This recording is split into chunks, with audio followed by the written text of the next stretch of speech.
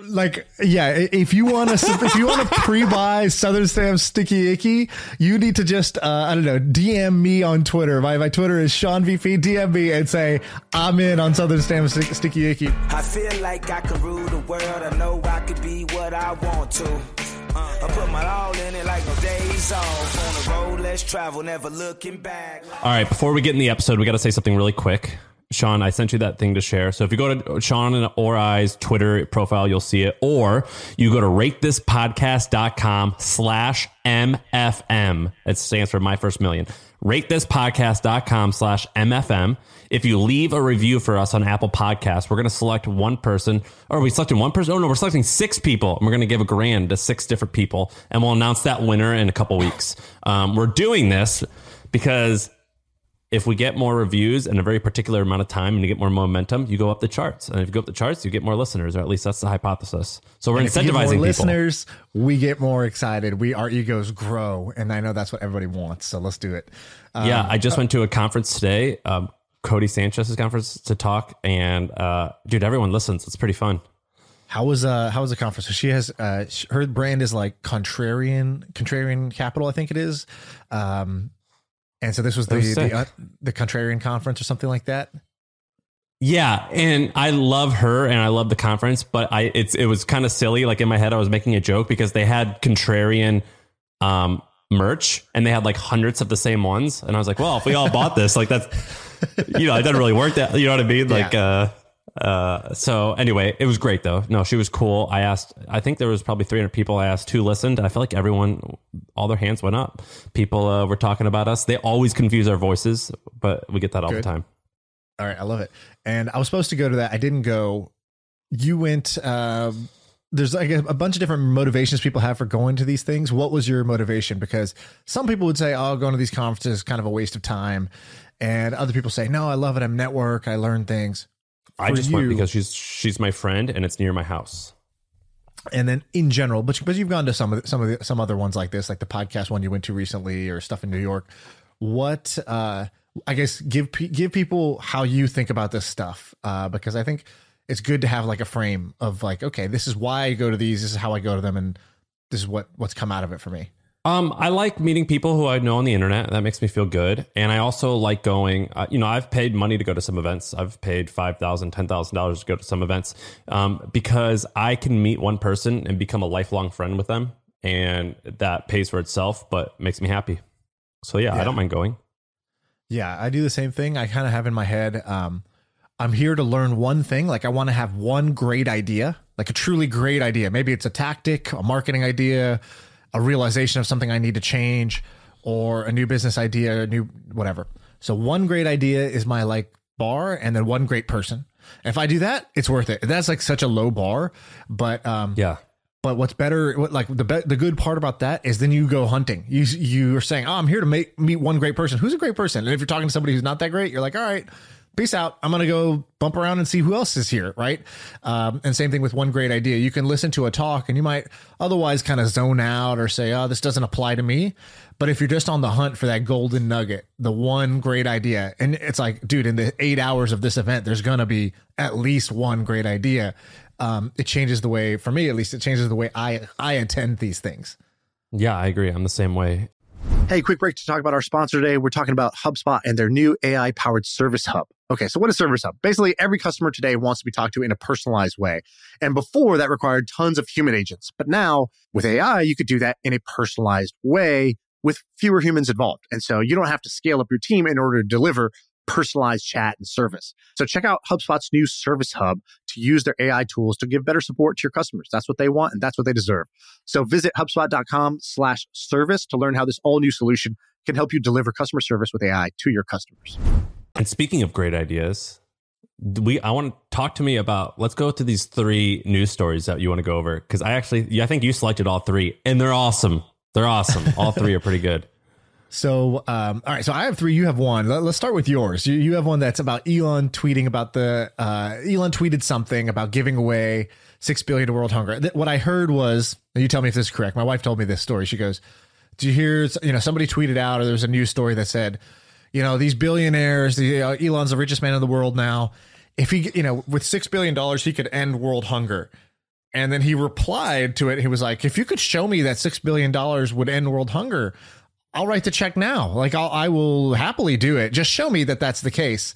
And so that's all I know about this. What did you? Oh, you don't know what happened after that? Okay, No. Someone, I forget who, maybe CNN, said if the billionaires would donate $6 billion, we'd cure or end world hunger. Elon, like you said, replied and goes, and his language was great. He goes, show me how that will happen, and I will sell Tesla stock right now to pay for $6 billion of this stuff. And I forget the exact title, but something like the head of the World Hunger or United Nations, some like official international body, the head said, better yet, Elon, just come and we'll show you our processes and how we work. And Elon said, no, sunshine is great. Tell me in tweet form how this is going to help and where the money will go, and I will send you the money right now. And he goes, this is just too complicated to say over Twitter. And I think, and I'm not like the biggest Elon nut hugger, I think that this totally made Elon look great. These types of things should be done in a very simple way where you can explain what's happening. You don't have to say like, exactly. But you could say like, 30% of the budget is going to go to hire around 10,000 people who we think can give out this much, whatever. That is a good enough answer. And the guy didn't do it. Total miss. And when we were talking to BitClout guy, Natter, a few days ago, he was explaining what he does. And then you go, no. This is what you do. And you explained it so much better. And he goes, that's how I should always explain it. Everyone should have that skill that you have, and you could actually develop that skill. It is a skill. It's not just a talent. And anyway, this guy blew it, and I thought it was an awesome tweet thread. So two things. One is on that skill. So how do you develop that? I'll give you two kind of unorthodox ways that you develop it. The first is you got to have bullshit callers around you. So like, the way I was like, no, dude, that's way too complicated. Most people just won't say that to somebody. And there's this great clip. I know you you watch some Joe Rogan as well as I do. And there's this great clip of Brian Callen, who's one of the kind of friends in the crew of Joe Rogan. And they're doing their Fight Companion podcast, which is where they just watch the fight and they're just shooting the shit, drinking and eating cheese and drinking wine and eating cheese, and they watch the fight. And like, I don't know, 100,000 or more people will tune in to like hang out with them while they watch the fight, even though the fight's not visible on the screen. That's just how fun it is for them to hang out. And during this thing, Brian Callen, who's a lifelong, like comedian, he's kind of like a scrawny guy. And Joe's kind of like a former martial artist. He's sort of like a meathead. And the other guy on there is an ex-pro fighter. So it's a bunch of kind of like bros. And Brian is saying something. Brian's like, oh man, if somebody ever tried that on me, bro, I would, what I would do. And they were like, and they just kind of moved on for a second. And then he's like, and the guy said it again, like nobody really addressed it. And he's like, I would never let somebody do it. It would be on. And then Joe's like, Brian, what are you talking about? He's like, well, why are you saying shit like this? He's like, you're not going to do anything, first of all. And he's like, the problem, Brian, is that you hang out with people that will let you say shit like this. And he's like, you need to stop hanging out with whatever type of people let you get away with just saying things like this and just, letting it fly. And after that, I just thought that was hilarious. And then I started noticing, there's some people in my life, and I call them, the people who will tell you there's food in your teeth. It's like, there's two types of people. There's people who will see it and not say anything. And then, 4 hours later, you get home and you're like, bro, what the hell? I had spinach in my teeth the whole time. Why didn't someone tell me? And then there's the person who will cut you off and be like, yo, you got a little something in your teeth here. And you're like, oh shit, I'm embarrassed. But like the embarrassment was localized to the moment. And then you like saved yourself from there. And that's a true friend. And so you want people around you that will tell you when you're saying something that just makes no sense or is confusing or is like delusional or whatever. And they're just like, what are you talking about? Why are you saying that? You say stuff like this all the time. This doesn't make any sense. Or you say stuff like this. And honestly, I think you think that's really awesome. But when other people hear that, they don't hear really awesome. Like so we asked Abreu, you want to have people like that. Abreu, who used to work for us and we love, he was explaining to Sean and I what his new business does. And he wrote this long paragraph. And I think Sean goes, I don't know what any of those words you just said mean. And then he was like, I buy land, but before paying for it, I hurry up and resell it to someone else and make a profit. It's like, okay, right. Great. Yeah, now I understand what that means. Right. Yeah. And then, well, actually, the first thing he said was, bro, I just wrote you 2 paragraphs. and I didn't even have to address it because he knows. If you wrote 2 paragraphs and I don't know what you do still, that's on you. That's not on me. And so, Right. The burden's on the owner. So one thing is having people like that around you. The other thing is hanging out with somebody who's good at it. And maybe, hopefully for some people listening to this podcast helps them, because I think we both do a good job of explaining stuff without too much jargon. Or you try at least. And so the more you hang out with people like that, you'll just naturally, through osmosis, it'll just pick up, you'll be like a sponge. It'll just come right into you. You'll just start getting better at it because you've heard our voices in your head all the time. And so hang out with people who do it. Like I have a buddy, Sully, who's great at this. You're really great at this. Ramon's really great at this. So like our best friends all are really good at just saying things for what they are in a way that's simple and easy and fun to understand. And like, so then you by nature, you'll naturally get good at it. Speaking of friends, so I was out to dinner with Moyes the other day, and he made this comment about Casper. He ends up tweeting it. Pretty brilliant. You want to talk about that? I do. Can I say one thing about the Elon? Yeah. So the guy from World Hunger who's like, oh, it's not that simple. I can't really break it down. All right. So that's obviously a loss on their end. But there is a great example of a charity who does this well. So have you seen what Charity Water does for their like accountability? Because No. What Elon said was the whole thing, I'll donate the money. My only thing is it has to be kind of like open source and transparently accountable where the money is going and what's the effect of it. Jack Dorsey did that as well. And Jack Dorsey did it with a fucking Google spreadsheet. Right. Yeah. He said, here's all the money. Here's where it's going. Here's the schedule. And it's a Google Doc. It's a Google Doc that anybody can go view. You can't edit it, but you can go view it at any given time and see how the money thing's Amazing. going. So the founder of Charity Water, his story's amazing, but like I'll give you kind of the fast forwarded version of it. So fast forwarded version of his story is a guy named Scott Harrison. He grows up, and when he's a kid, his mom got this like terrible illness. She was a stay-at-home mom. So the dad goes to work, kids go to school. She stayed home, and the new house they had moved into, it had like a gas leak or something like that. And so it like silently killed her autoimmune system. So she got her immune system was so compromised that she could not like go outside. She could not like touch objects that had not been sanitized. She couldn't do the laundry because like the cleaner, the bleach had chemicals in it, and it would just like kill her if so they had to like do everything by hand using baking soda 6 times. Or like if she wanted to read a book, Scott would go put it in the oven first, and they would have to sort of like kill all the bacteria like by sanitizing it with heat, and then hand it to her, and she'd wear gloves, and they would like slowly turn pages and stuff like that. Like it was insane. And so but even that whole time they didn't sue the company that was responsible for the leak, because they were like very religious family, and they were like, this is God's plan. And so Scott, who like grows up with this really unusual childhood, he's having to like in many ways be the caretaker of the household because his mom wasn't able to do it. And he sees his mom suffering. He's like, dude, F this religion shit. I'm going to go live now. So he turns 18 and he like goes to college, but I think he might have dropped out. Not 100% sure, but he starts partying like crazy. He moves to New York, and he becomes like a guy in the party scene. And Scott, if you've ever seen him, he's a good looking guy. He's sort of like a George Clooney looking motherfucker. Like he's like very like, it's like the guy gets gray hair and he looks even more handsome than he did before. And so real Rico Suave type of guy. Very suave, super great storyteller, really funny. Just he's a great hang. Like I've hung out with him, and you're just like charmed, the whole time. And so anyways, he hits the party scene, and he eventually he's like, all right, I gotta make some money. So he becomes a party like promoter. So his job was, and he says this, like, my job was to convince rich guys that they needed to pay me like $5,000, $6,000 to go buy this $100 bottle of alcohol. And he's like, they knew what they were doing, and I knew what I was doing, and it worked anyways. And so he starts making a killing as a party promoter, and he's got the fancy watch. He's got the model girlfriends.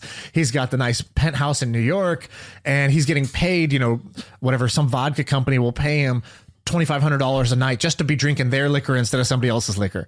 And somebody will pay him to wear this watch instead of somebody else's watch. And so he's kind of the man in this scene. Hey, let's take a quick break to tell you about our sponsor. It is a podcast that we want you to check out. It's called D2C Pod. It's hosted by Ramon Barrios and Blaine Bolus. It is brought to you by the HubSpot Podcast Network, the audio destination for business professionals. And this is a podcast about all things direct to consumer, D2C. It's e-commerce stores. It's how you optimize your brand. And they're talking with founders, marketers, and the platform creators about all kinds of things that you need to know for D2C. You know, website conversion, paid ads, Facebook ads, consumer trends, email marketing. If you want to know the stories behind your favorite brands, this podcast is for you. They did an episode recently about scaling creator growth and influencer incentives. I thought it's pretty cool. So check it out. Listen to D2C Pod wherever you get your podcasts. But a few years go by and he's like, starts to feel, you know, as you do when you kind of get in this party lifestyle, he starts to feel a little empty inside. Like the highs no longer are doing it for you anymore. And I think the story is he was on this guy's boat. This guy, his name is, what is the name? Guy, the guy who created Cirque du Soleil, like Guy Libertarian, Canadian guy. Yeah. Some name like that. I can't remember off the top of my head. Billionaire Canadian. Yeah. He's on his yacht or boat or whatever, party boat. And Scott's just so in the boat, like in the room where he was in, there's a Bible and he kind of sees it. And he grew up in a super religious household and then has, you know, become basically like a sinner. And he just sort of picks up the book and, you know, he's hungover one day and he starts reading it. He's reading the Bible and he starts to like kind of like get emotional. And he sort of has this literal like come to Jesus moment where he's like, what am I doing with my life? Like, you know, like I'm not a good person. I'm not doing good for anyone in the world. And like, you know, I'm just like partying and drinking. It's all a very shallow lifestyle. It's like, you know, these hot girls and then these rich guys and this like lifestyle that's not great, and drugs, alcohol, that sort of thing. So he's like, okay. And I think also he literally woke up that day and he was like numb in his hand. He's like, this is like a metaphor. I'm not just numb in my arm. Like I'm numb in life right now. So he's like, okay, here's what I'm going to do. I'm going to take the next 6 months. I'm just going to take a 6-month break from this lifestyle. And I'm just going to, what's like the most servant thing I can go do? How can I just serve people? You know, how can I go do a very Christian thing here? And so he applies to all these nonprofits and they reject him. They're like, you're a party promoter. Like we don't, he's like, dude, I'll work for free. And they're like, no, we don't need your kind here. He's like, are you sure? Like, I'm good with people. I'm good with like events. I'm good with all this stuff. And they're like, no. Like where you come from, that's not what we're looking for here. So he gets rejected after one after another. And finally he gets this one group to agree to let him work there if he pays. So he had to pay to go work there. So he basically made a large contribution to Mercy Ships, I think is what it's called. It's basically a thing where hotshot doctors in the US, like for 1 week out of the year, they go on this boat and it goes to Africa. And then they spend all week there doing like pro bono surgeries on people who need surgeries. And then they come back. And he's like, he kind of his background is photography. So he's like, oh, dude, I'll take photos of this trip. That'll be my contribution. And so he goes there and he's got the photos still. He'll show it to you. And when he gives his talk, he shows them. It's like what they were doing was there was kids with like massive like tumor growth. So like, you know, they would have like a huge lump on the side of their head, like the size of a volleyball, or like in their jaw would be protruding out like 6 inches because they had this growth. And like all they needed was just for it to be removed. Like they're having trouble eating, breathing. It's like not even a cancerous thing. It's just a benign tumor, but they just needed it removed. And he's like, dude, the line was like a mile long. And he's like, the saddest part is we couldn't do all the surgery. The 1 week was up and there's still people in the end of the line that didn't get their surgeries or whatever. So he's like, okay, I'm not just going to do this. Like, I'm going to go back. I'm going to dedicate my life to like, you know, helping people because I can't believe what I've been doing. And this was so meaningful to me and whatever. So he's like, he does 2 things. He goes on the ground in Africa and he says, what is the like root cause? What are some of the root causes of this problem? So he does kind of what Elon calls first principles thinking, which is, why does this person have this crazy tumor in the first place? And it's like, well, they might have this tumor because, they don't have clean drinking water and sanitation. And so there's like highly infested things. So he found that on all these different axes, like why are these women, why are women, falling so far behind in society and not getting high paying jobs? Well, because they actually have to spend 5 hours a day just walking to the nearest water hole and walking back carrying this 40-pound, 50-pound jug of water. And that takes 5 hours in a day. And then they have to use that water quickly, and like do all the laundry, cooking, washing of their kids. And then like, they don't work. And then because of that, they're like, stuck, economically stuck. So anyways, he identifies water as the root cause. He's like, okay. And he asked himself a very important question. He goes, why have I not been giving to charity? Like, I kind of knew there's suffering all around the world. Kids in Africa are starving and need water and all this. Why didn't I give? And this is the connection to the Elon thing. He's like, because I always kind of felt and heard like, you never know where the money goes, or if you do give money, you have this worry, like, I don't know if this is even making an impact, and they never closed the loop. So you never knew where the money went, and you never saw the impact of your dollars. It was just like, thank you, goodbye. Here's your tax deduction, goodbye. And so he's like, all right, I'm going to do it differently. He didn't know anything about the nonprofit space, but he's like, all right, like, let's just do the basics. He's like, what if 100% of the money went to the cause? And he's like, that would like clear up that question mark. He's like, and then he's like, also, I'm a photographer. Like, why don't we just take photos of the place where we do the project and send it to the person who gave us the money? Like, if you contributed, we know where the project is. Why don't we just send you a photo when we do the project and say, hey, here's what you did. And so he's like, I'm going to use GPS trackers and photos to make people feel the effect of their giving. And that's what he does now. That's what he does now. So he goes back to New York. He throws a party because he's like, that's kind of the only thing I know how to do. He's like, I'm gonna throw a party. It's my 30th birthday or something like that. He's like, throw a birthday party. But instead of giving me a gift at the door charge, I just want you to give $30 to the cause. I'm 30 years old. Give $30 to the cause. And so people come, they have this party because he's got a great social network in New York.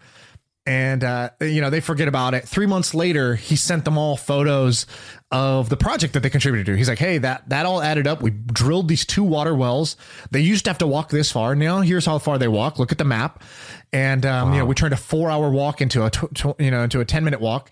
And then he's like, here's what the women have to say. There's videos of them thanking you. And here's like the kids, here's the water, like fresh, clean. This is the water they used to drink. It's like dirty. Here's the clean, clear water. That's what you did. And people were blown away. And that became the basis for the charity. They've raised a ton of money, like $500 million. Yeah, well, the story gets a little crazier. So he's like, I'm going to stick to this 100% model. 100% of money goes to the cause. And people were like, well, bro, there's a reason people don't do that. Like, how are you going to pay for your own salary or the salary of anybody working on the charity? He's like, we'll do a separate bank account, literally 2 bank accounts. One that's public donations that go to the cause, and one that'll be private donations for people that want to fund our charity to do this. And he's like, and of course, people were pretty interested in doing the 100% thing. Less people were interested in the private thing. And that's where, like, kind of full circle, I guess, like, I don't know how long I want to go on this, but I'll give you the cool last bit. So he's basically running out of money for the private side, for himself. And he's just sleeping on couches. And he's like, I got a backpack to my name, and like, I'm the only employee, so it's fine. But even still, he starts running out of money. His friends are kind of kicking him off couches. He's running out of friends' houses to go sleep in. And he's like, all right, he's like, let me just do one, like this whole thing may end, but I want to do as much good as I can in the meantime. So he's like, this birthday idea of giving up your birthday, like, we're all pretty privileged. We don't need birthday gifts. I gave up my birthday. That's how I started this charity. Like, instead of giving to me, give to them. He's like, dude, there's these social networks now, Facebook, MySpace, Bebo, that they all have like millions of people, and they all have this birthday feature, and people go right on each other's wall. He's like, so he wrote a letter to Mark Zuckerberg, to like Tom from MySpace, and to Michael Birch from Bebo. And he wrote a letter to all of them. He said, hey, you have millions and millions of members on your platforms. They all have birthdays registered in the platform, and people looking for a way to wish each other. It would be amazing if you added a charity button, a way for you to give up your birthday and let people donate for your birthday to the cause. He gets no reply from Facebook. He gets no reply from MySpace, and he gets no reply from Bebo. So he's like, whatever, didn't work. Now, a month later, Michael Birch from Bebo says, hey, Scott, sorry I missed this. We actually just sold the company. So he just sold the company for $850 million. And he said, so I can't really implement this here, but you know what? I'm in New York. Let's just meet up for an hour. And so he goes and he meets with them. Scott gives him the full pitch. Michael's like a British guy. He's pretty reserved, in person. He's British people have like a dry sense of humor too. So they're not like the most like emotive when you're talking to them. And so Scott basically feels like, oh, I told this guy what we're doing. He basically didn't flinch, and he moved on, like whatever. And he had 6 weeks of runway left in the bank. He's like, that was my Hail Mary. I have 6 weeks of runway left, and then this whole thing ends. But you know what? We did some good work. And then Michael wrote him an email right after the meeting, like the next day. And he just said, hey, Scott, loved our chat. Send me your wire instructions. I'll send you $1 million. Use it however you wish. Keep rocking. That $1 million kept them going for one more year. And then since then, they've now raised hundreds of millions of dollars for the charity. They're like one of the biggest privately backed charities because they have this 100% model. And Michael got them in with other kind of wealthy tech people, and they all like this idea of like accountability, transparency, and closing the loop on giving and feeling the impact. Like that just feels right to like kind of the new wave of rich people. And so it's like taken off since then. That's the crazy story of Charity Water. That you just gave them a 30-minute infomercial. Yeah, I don't feel bad. I've been with them to Africa, and literally it's like, it's not only like changing lives, but when he goes there, people literally, and he's the most humble dude, but I went to the village and people literally feel like he's Jesus. A, because it's like a white man who comes to this village. He's like the only white person ever like in the village. And B, because he like, whatever he's doing when he leaves here somehow results in fresh water being like given to our village. And they're like, thank you. Whatever you're doing out there is, God's work. That's badass. I should give to him. I have not.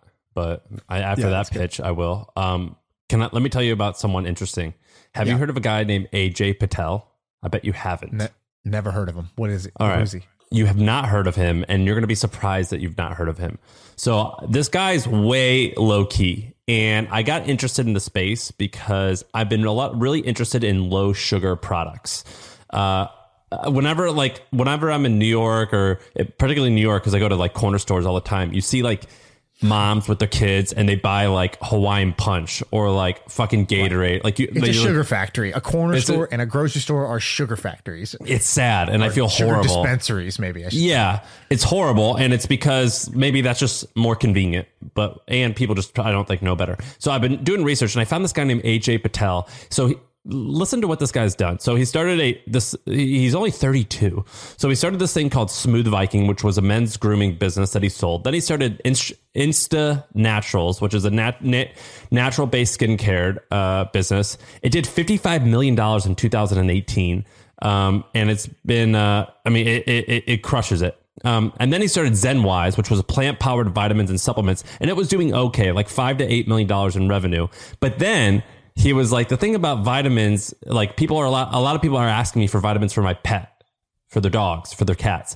And he was like, that's cool. And it's even cooler because you have no idea if it works, right? That's the funny thing about pet stuff. And I give my pet vitamins, and I'm like, does it work? I have no fucking idea. Right. But I'm doing it. And so he starts this thing called Zesty Paws.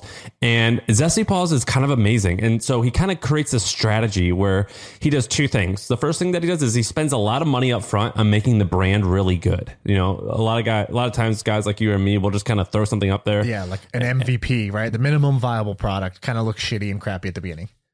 Yeah, so he hires a agency or a branding agency, and they help him make Zesty Paws like look really great. And then his whole goal is to first dominate Amazon, then go to retail. And I was doing some research, and I used Jungle Scout, and I also watched a bunch of videos. So Zesty Paws recently sold for $610 million. It's estimated on Amazon they are doing around $8 million a month on Amazon only, and then probably another $7 million through their retail outlets. It costs around $8 to wholesale, and it sells for $26. So they could have been doing around $40 million in profit when they sold, and they sold for $610 million. Now, the reason I'm bringing this up, his new thing is called High Key Cookie. And I've noticed that when you look up High Key co-founder, they don't mention his name. He's trying to hide it for some reason. I don't know why he's trying to hide. I don't know what his deal is. He just prefers being low key. But he doesn't talk about it too much. I think he just prefers being low key. But high key is basically low sugar cookies. And he's doing the exact same thing where he's getting on Amazon and he's ranking, and he's got 60,000 reviews. And it's a pretty new product already. It's pretty amazing what this guy's doing. He's doing the same strategy over and over and over again. Are you looking at high key cookies on? I'm on his LinkedIn right now. So he's listed as the co-CEO, and he looks like he's in Florida. How did you hear about this person? Two different ways. I was researching low carb cookies because I'm fascinated by that. Right now, some current obsessions are low sugar cookies and low sugar ketchup and other sauces. Right. And I was researching, and I saw High Key, and I remember a friend, our mutual friend, told me about this guy who had this thing called Zesty Paws, and his whole strategy was to dominate Amazon and then go to retail. Wow. Very impressive. Very few people have done what this person has done. So I think he's 32 years old or 31. Yeah, that's pretty impressive. Have you tried fat snacks? These like keto cookies? So I have a list here of companies that are interesting, and I did try fat snacks, and I thought that they were fine. I thought they were okay, but the problem that I have, so I eat Quest all the time. Are you familiar with Quest bars? Yeah, I like the Quest chips because I'm a chip guy. I don't have a sweet tooth, but the Quest, they basically have like a version of Doritos, and honestly, they're like the only keto snack that I actually like. I'm like, it like actually replaces the craving, you know? Yeah. So I eat a ton of Quest now, but there's like a big background here. So how do you say his last name? Tom Bilyeu. He spoke at our event, HustleCon. He's a pretty cool guy. This was actually one of the first D2C kind of home runs. So basically they bootstrapped this company and within 5 years sold it for $1 billion. And they were making, I think Tom's mom or someone in his family was really overweight and he wanted to create a low glycogen food, lower carb food for his overweight family member. And he's like, I just need it to taste good so we can replace candy. And so he creates this thing and revenue is doubling like every month. And eventually they sell it for $1 billion when they get to 100 million in revenue. But it's quite controversial. So I eat them, but a lot of people don't like it because it has sucralose. Or is that how you pronounce it? Sucralose? Yeah, that's right. And it's basically like a sugar alcohol. And they also put a lot of fiber in it. And so their protein, a lot of people don't like it because it's like not the best protein. It also has palm oil. A lot of people don't like palm oil. So a lot of like health nuts, including Justin Maris, who I talked to about this, they don't like it because it just kind of got some shit in there. But frankly, I love it. But the reason why Quest bars are amazing is because they are in every fucking store.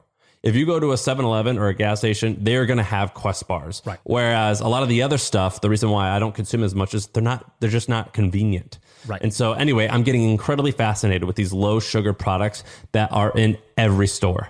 Well, I like the idea of the low sugar sauces. I think low sugar ketchup is a great one to go after. Who's doing that? Is that a business that's like saturated or no? It's not. So that's a great idea. I think it's fantastic. And the reason why it's fantastic is when you're trying to eat lower carb and eat healthy, mustard has no calories and no sugar in it. Barbecue sauce is shit. Ketchup, very high sugar. If Heinz has a $45 billion market cap, they make something like $7 billion a year just in sauces and condiments. Most of it's is basically ketchup.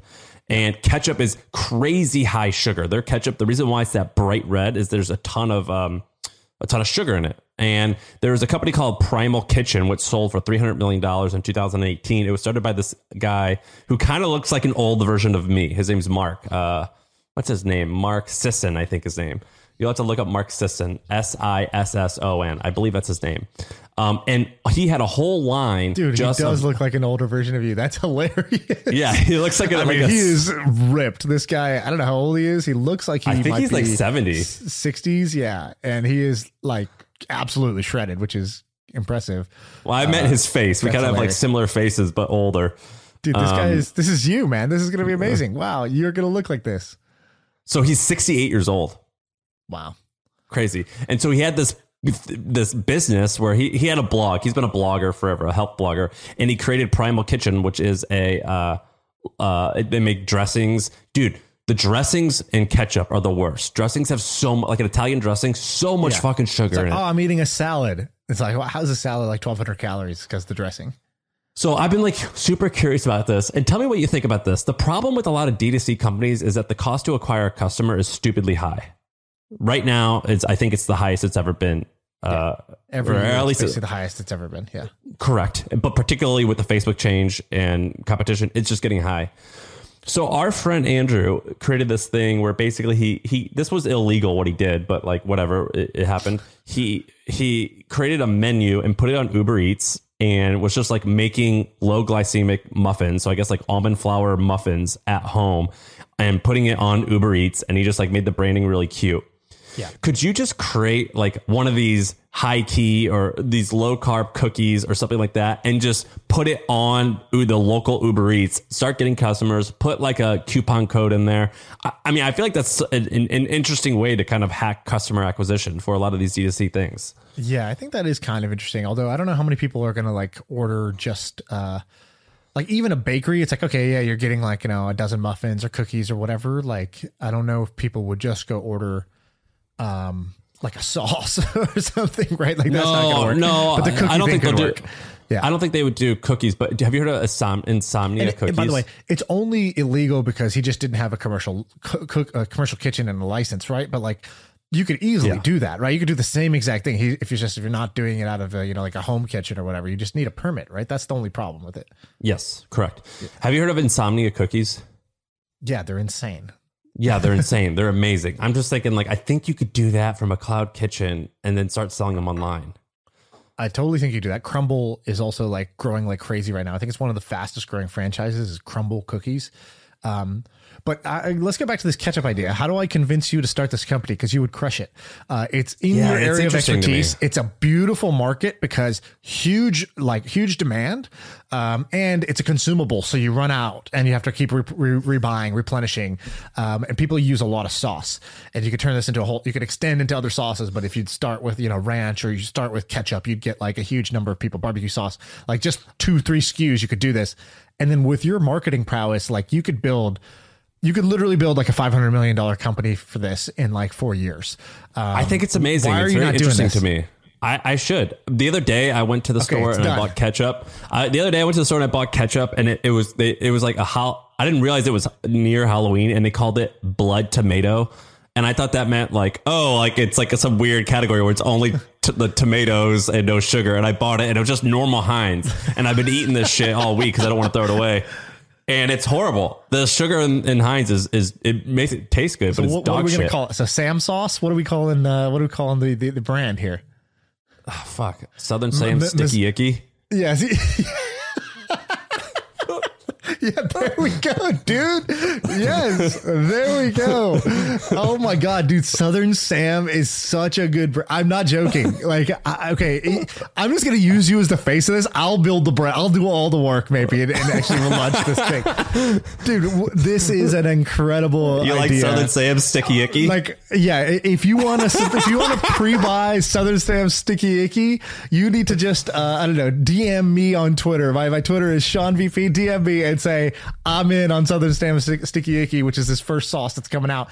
And it's going to be you're a fitness influencer, so you got to have that balance. You're going to have the health aspect. We know that. We've seen the body. We've seen the videos. What we need now is that flavor. But Southern Sam, this is what you needed back when you had your hot dog stand. You just needed the condiments. You just it's a full circle. Oh my God, I love it. Have you heard of Sir Kensington ketchup? Yes, my buddy, our buddy invested in it. Who? Okay, great. It sold for $140 million. Yeah, and I think it undersold. It sold pretty, it sold early on, yeah. But I think at that time also, like I think selling helped them get into retail in a big way. And, that's one of the good things about selling these companies is like, if you can do the branding, you can do the cult online following, you can do the D2C online marketing side.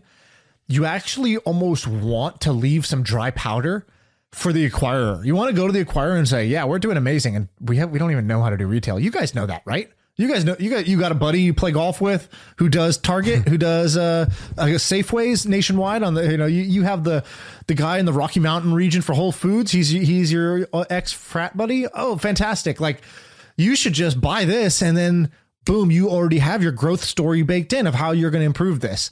And so that actually helps you sell to companies to have that dry powder of what can the acquirer do? They don't want to see a lemon that's just been squeezed all the way, all the juice is out, because then it's all priced in.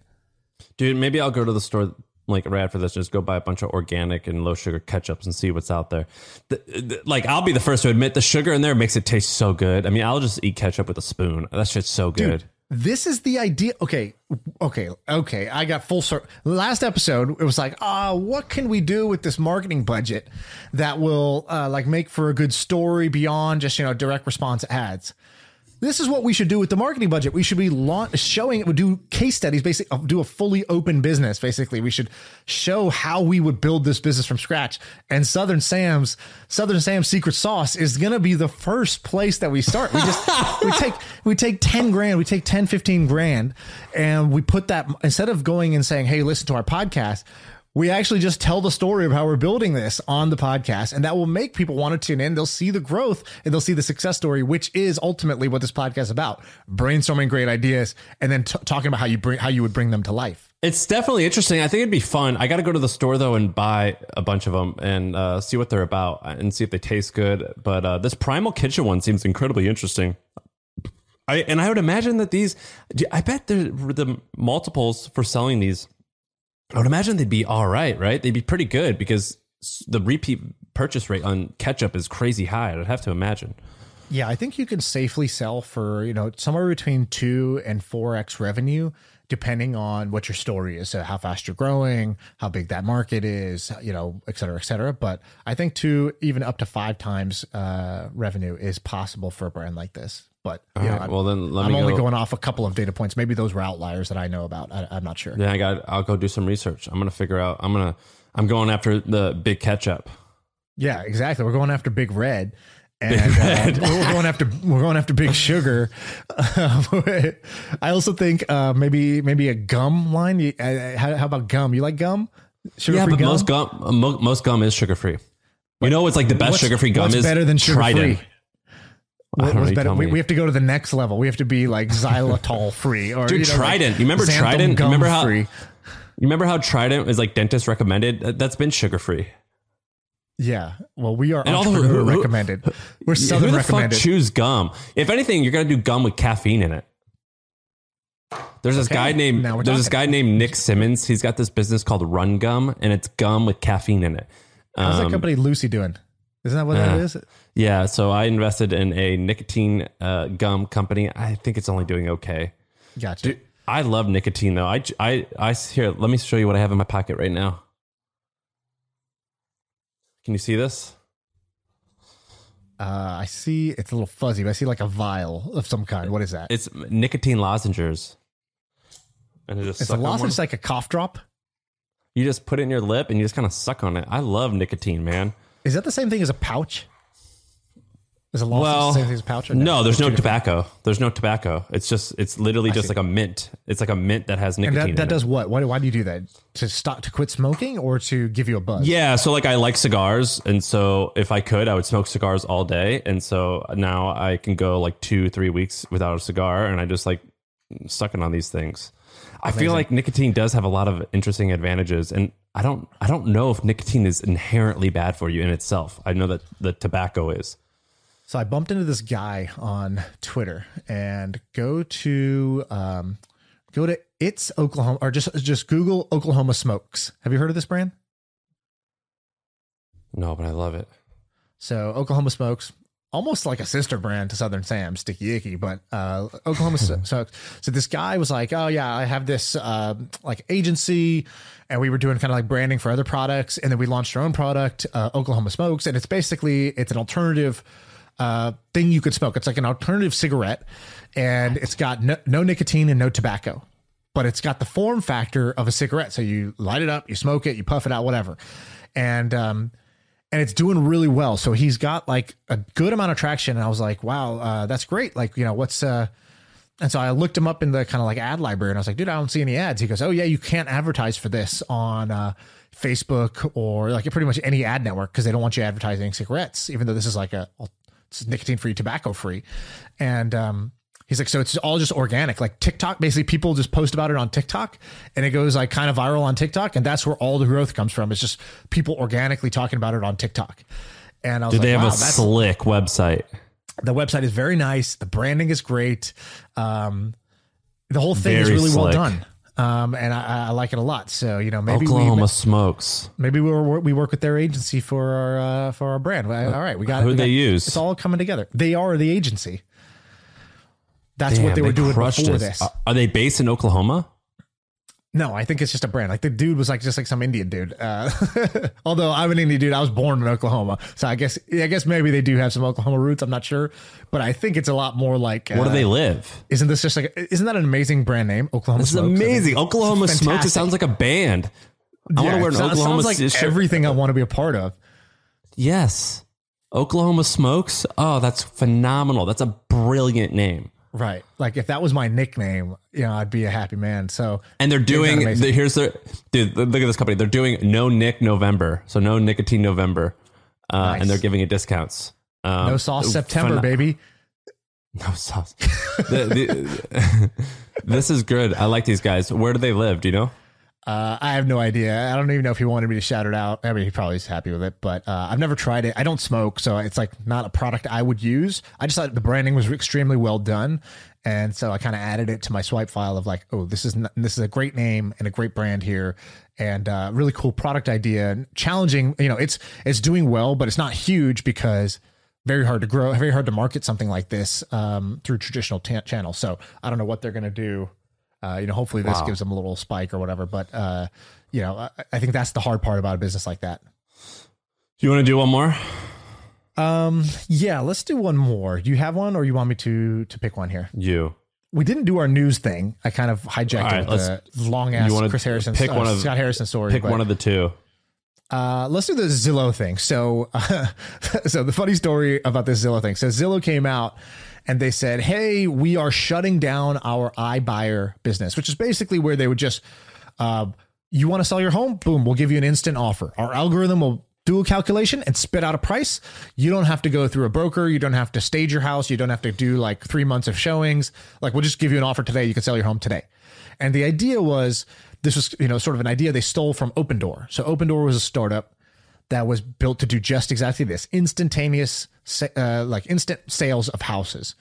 And Zillow saw Opendoor growing in value, and now Opendoor's public, and they created a couple years ago their own in-house like competitor. They copied that feature, but it didn't work. So they got stuck. They just came out and announced, hey, we lost $500 million this quarter. Oops. We're going to lay off 25% of our staff. And we have 7,000 homes that we need to unload because we're getting out of this business. And they're getting $2.8 billion. They're getting out of it because they also are getting criticized constantly because Zillow is what everyone uses to get comps for homes. And if the person also buys them, you could easily manipulate the price of things. So if they can buy a home in one neighborhood knowing that it's going to increase a lot of different things. So, and it's competitive with their core business. So which I give them credit for, because most companies, they wouldn't do it for all these reasons we're mentioning right now. They would just stay out and they would get disrupted. Zillow tried to not get disrupted, to try to add this feature, but like their core business is basically selling to agents, right? For consumers, they give you price information and you're supposed to be a trusted source. So that's one challenge. The other conflict was, the main business is agents buying leads from Zillow. And if Zillow is the buyer, then they don't need the agents. They are their own agent. And so they were competing with themselves in many ways. So anyways, they're getting out of this business, big kind of, what do you call it? Like a scar from like, a bruise from going after this. Their stock price is just in the shitter, which is ironic because we're in this group chat where for months, like the last year, basically these guys have been, our friends have been like, pimping out, oh, dude, Zillow's a great buy. Yeah, and I went and bought $25,000 worth. Exactly, same. I bought it, like, I don't know, like $50,000 or $100,000 worth of it, and I'm down big. Everybody in the group is down big or something. Yeah, we're all down like somewhere between 30 and 40% or something on this. And I agreed with it. I think Zillow's the greatest thing ever, because to me, like, what do you do when you're in a fancy neighborhood, even if you're not buying a home? You just go into Zillow. It's a category owner. They own it. Right. Yeah. So Zillow, the stock is down big right now. The funny thing is Opendoor stock also took a beating. So they're down like 12% just on the news that Zillow failed at this. People are like, maybe Opendoor is also going to fail at this. And then they came out with this god awful. Did you see this tweet that they did? That Opendoor did? It's the worst. It's the absolute tone deaf idiot. Just, know what the best thing to do is to make fun of them. So listen, you know what? Do you remember what Biden did when he was running for president? Which part? Forgetting. He shut the fuck up, because when you have a guy in the basement, when you have a guy like Trump who does all the talking and like is his own worst enemy, you shut up, you hide, and you don't say a word. That's what Opendoor should have done. They should have locked themselves in the basement and said, everyone is forgetting to mention us, even though we do this exact same thing. You just shut up. And that's what they should have done. Yeah, or they should have come out cocky. They should have come out and posted a chart of how much ass they were kicking and just be like, this is, this is a hard business, or it's not for everybody, and then just post their chart of themselves kicking ass at the same time Zillow is dying on the same business. But instead, I'm going to read this word for word. You tell me if you understand 1% of this. Opendoor just randomly tweets yesterday. We're in the midst, first of all, don't say midst. We're in the midst of a generational shift towards a fully digital experience, with large, unmet need for seamless experience in real estate, period. What a circle jerk sentence. Nothing. Then they reply to their own tweet.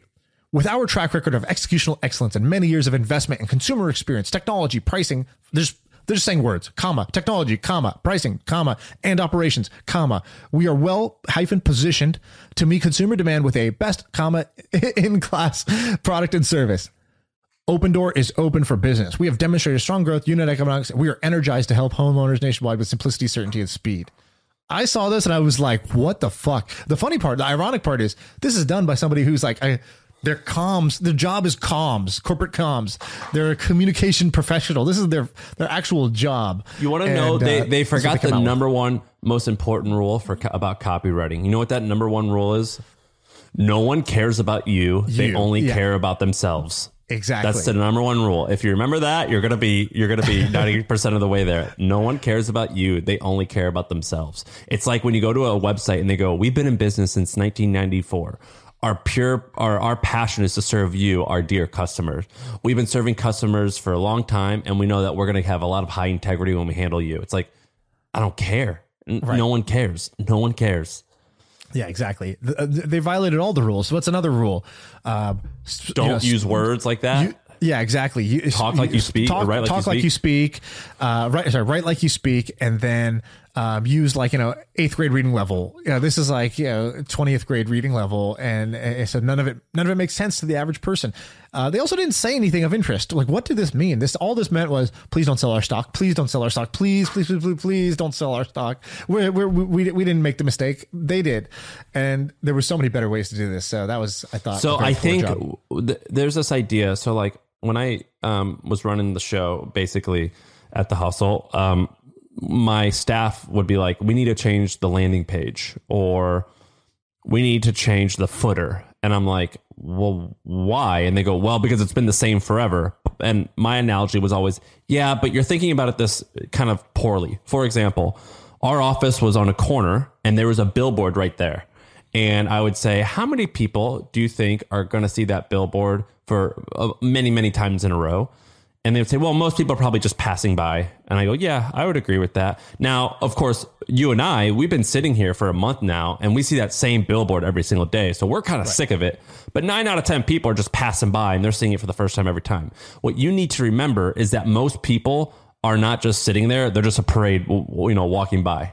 And that's what Opendoor kind of realized. They're like, oh, well, yeah, most people so they're probably in the thick of this, and they're seeing Zillow flip out, and they're like, everyone's talking about this. Everyone's thinking about us. It's like, no. You are, but most people don't give a just shut up. Just be quiet. Hide. Now's the time to hide. Yeah. I saw that. And our friend did something pretty funny. Yeah. So Moise Ali, he tweeted out, and I love this tweet, by the way. This is just he's a very good writer. A great cocky tweet. So he goes, "Dear Zillow and Rich Barton," the CEO of Zillow, who, by the way, is badass. "I'm sure today is a tough day. I'd like to purchase all the homes you have on your balance sheet in one transaction. Is that something you'd consider? I will pay cash and close within 30 days. No contingencies or financing delays.